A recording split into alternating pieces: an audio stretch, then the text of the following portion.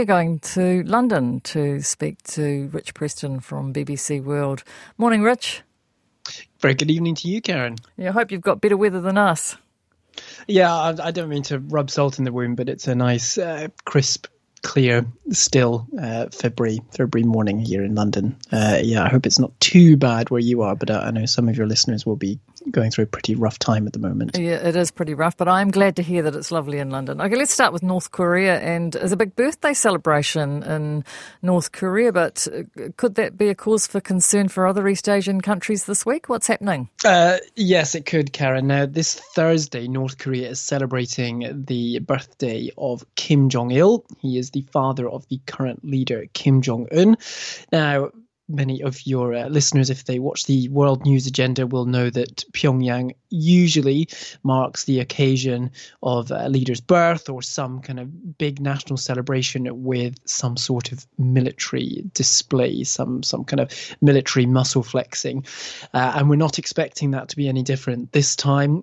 So it's often a reason really to bring out the tanks and the missiles, parade them around Pyongyang, and of course broadcast that footage around the world. We've seen that dozens of times before. Now, the reason that's significant at the moment, Karen, is because just last week, North Korea conducted a huge military parade, the highlight of which was it displaying its largest ever long-range ICBMs. They are intercontinental ballistic missiles. Now, they are the ones which analysts say could theoretically reach the US, but also what matters about this now is because North Korea has so many of them, they could not only reach the US, but overwhelm the US. So Washington's getting a bit twitchy about this. Of course, as are North Korea's regional neighbours, South Korea, Japan, and such like. Now, that said, North Korea has never successfully tested one of its long-range ballistic missiles. So there is a slight element of emperor's new clothes about this, but we are anticipating those tests to begin shortly. And we do wonder whether Thursday, this birthday of Kim Jong-il, could be the perfect time to start testing these missiles. Now, the state news agency said last week that this was all about North Korea facing down its enemies, quote, nuke for nuke, confrontation for confrontation. So no mincing their words there. So as I say, South Korea and Japan pretty nervous about these missiles that North Korea displayed last week.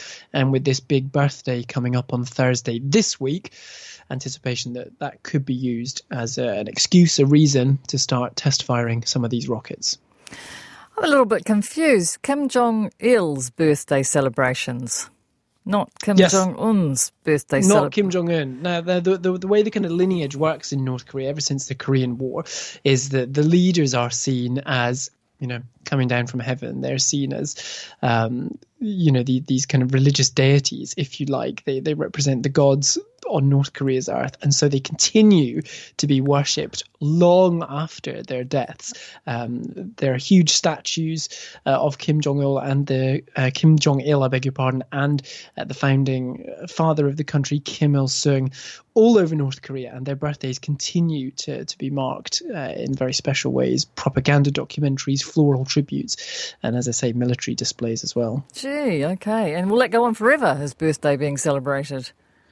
Well, I mean, as long as North Korea is in the current kind of political state it's in at the moment, yeah, basically, Kim Il-sung died in, I think off the top of my head, it was around the 1970s, and he continues to be worshipped as a god. Huge statues, and there's all this kind of folklore and mythical stories which kids are taught in school about how their leaders came down from heaven and how they revolutionized the country and worked for the people, and then when they died, they ascended to heaven, but maintained this kind of godly status. Okay, Rich, we'll stay in that part of the world, and on the topic of rockets, what is Japan doing this week that you're keeping an eye on? So Japan is test firing its own rocket this week. Now, this isn't a military rocket. This is a space rocket. It's sending its new H3 rocket up into space. Now, Japan, like many countries, wants to do more in space, Karen, and there are several legitimate reasons why you would want to do this. Communications, IT, weather observations, but also there is that edge of defensive security as well. Case in point, what we were just talking about with North Korea. So on Wednesday, Japan's launching this new H3 rocket. It says it's its most versatile, most reliable, most powerful rocket yet. Now, Japan is already active in space, but this is about Japanese autonomy in space. It doesn't want to have to rely on access to American satellites. It's much more about doing its own thing. What is significant with this rocket is what it will be carrying. Now, it's going to have a couple of satellites and communications devices on it, but in particular, Japan is experimenting with a new sensor designed to detect, guess what? Missile launches. This is exactly what we were just talking about. Japan is increasingly twitchy about the growing might of its neighbors, but not just North Korea, China, potentially Russia as well. Now, Japan is one of the countries which is increasing its military and defense spending. One of those areas where defense spending is going into is in space, big cash injections for the space program in Japan. The thing is, Japan has some work to do on that front. In October last year, it had to send a self-destruct command to one of its rockets less than 7 minutes after it launched. That ended up crashing into the sea off the east coast of the Philippines. Now, that was a big moment of embarrassment for Japan. First rocket failure in nearly 2 decades. So Japan has some ground to make up here. It has the ambitions. It says it's stamping up the cash. It has the technology. Japan very good on the technological front. But one thing it's kind of lacking is this experience. So it needs to up its game on that front if it wants to compete with the likes of the US, and especially if it wants to get ahead of the likes of China and Russia. Well, and Rich, in Europe this week, there's a major get-together around security and defence. Well, we can imagine why it's important now. But what is happening? Yeah, this is the Munich Security Conference. It's the 59th time this has been held. As you said, we don't really need to explain why this matters at the moment. Security in Europe is at a place it hasn't been in for decades or even generations. This is a 3-day event. Political and security leaders from across Europe will be gathering in Munich, as well as key European allies. So Vice President Kamala Harris will be flying in from Washington, for example. Now, on one hand, Karen, it's your regular conference, different sessions planned. This is about sharing knowledge and collaboration.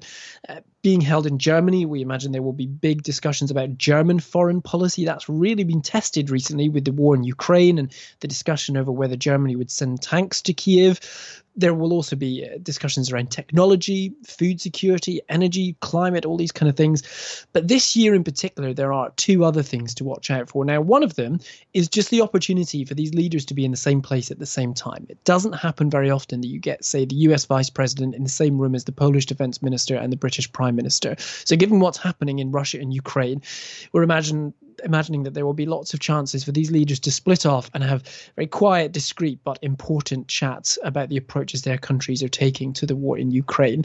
Another thing that we'll be watching out for is what's called the Munich Security Index. Now, this is a comprehensive assessment of how 12 big countries, the G7 and the BRICS nations, view different global and domestic risks. And this is really interesting for kind of testing the water for what the different priorities are in different countries. So interestingly, last year, things that were top of the agenda were climate change. Trade and travel was another one. Of course, it was not long after COVID, so lots of concern about the economies. China was high on the list, in particular a perceived risk of China invading Taiwan. Russia, meanwhile, was generally pretty low on the risk register. This year, it'll be interesting to see how that has flipped. First of all, we're expecting Russia and Ukraine to have bumped things up slightly. We're expecting energy and food security to have bumped up slightly as well. China, perhaps still hanging around near the top spot. But what's interesting is when people are confronted with very immediate problems, a war on their continent, food shortages and so on, those long-term concerns like climate change often drop down the agenda. They drop down in people's mindsets because people are worried much more about the immediate urgency. So climate change, as I said, was near the top spot for most countries last year. It'll be interesting to see this year if it stayed in the top spot. I'm anticipating it probably won't have done. But the Munich Security Conference and the Munich Security Index later on this week, Karen. And just to wrap it up, party, that sounds good. In Rio.